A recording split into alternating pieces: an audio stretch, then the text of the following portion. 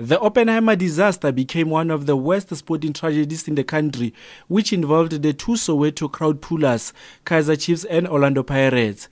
Retired Sowetan sports editor Mulifi Mika, who covered the game, has disputed claims that the tragedy was sparked by unruly knife-wielding Pirate supporters who attacked Chiefs supporters after a goal was scored. When Chiefs scored the goal, investigations by the National Soccer League Special Committee revealed that, in fact, the goal did not necessarily spark anger from Orlando Pirates supporters as it was alleged.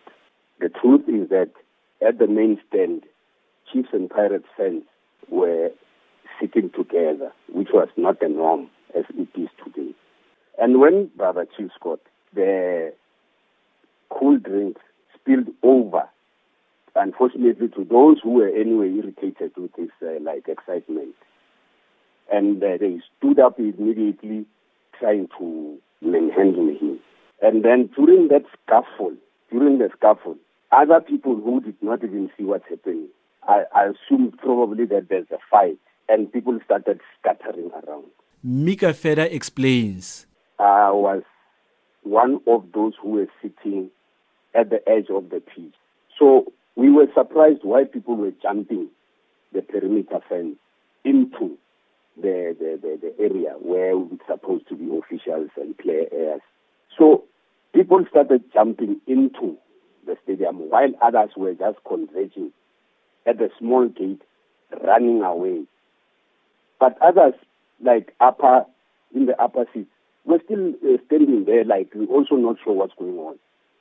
That people were being stabbed randomly or whatever. I think it's some fiction that exists in other people's minds. Meanwhile, the Khosiman family in Mahikeng in the northwest lost their father Elias, who was a staunch Kaizer Chiefs supporter. His widow Paulina Khosimang says she was at war with herself on the day after the tragic events in Orkney. My husband was a devout Kaizer Chiefs supporter. He knew that I did not want him to attend football matches, especially those involving Kaizer Chiefs and Orlando Pirates, because of my fearful character. So, he went to the stadium without my knowledge. What left me worried on Monday morning, January 14, was the fact that my husband had been appointed at the SADF Air Force unit. He had just received the appointment letter. I became more worried as to what was going to happen given the fact that he did not sleep at home and was supposed to start a new job. Paulina's sister, Oma Mukukung, was the one who received the call confirming the bad news.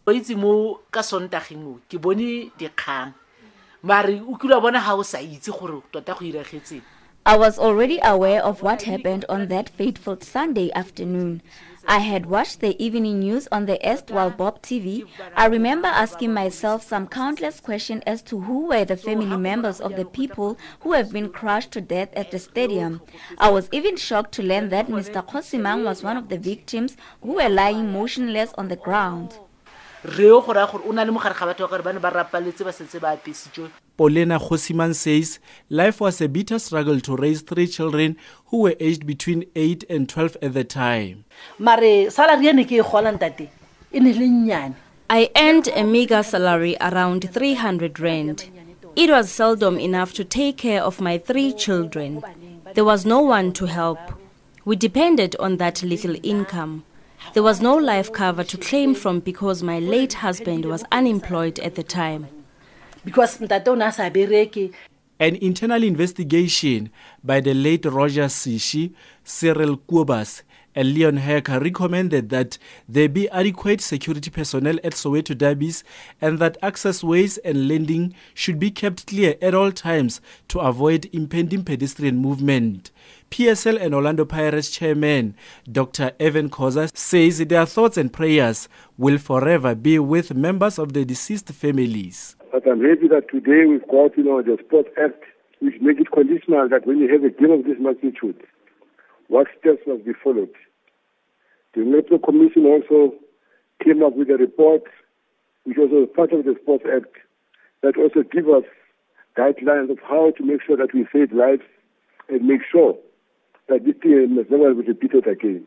Kaizer Chiefs declined to give a recorded interview, but published a statement on the club's website which stated that the Orkney tragedy was one of the darkest moments.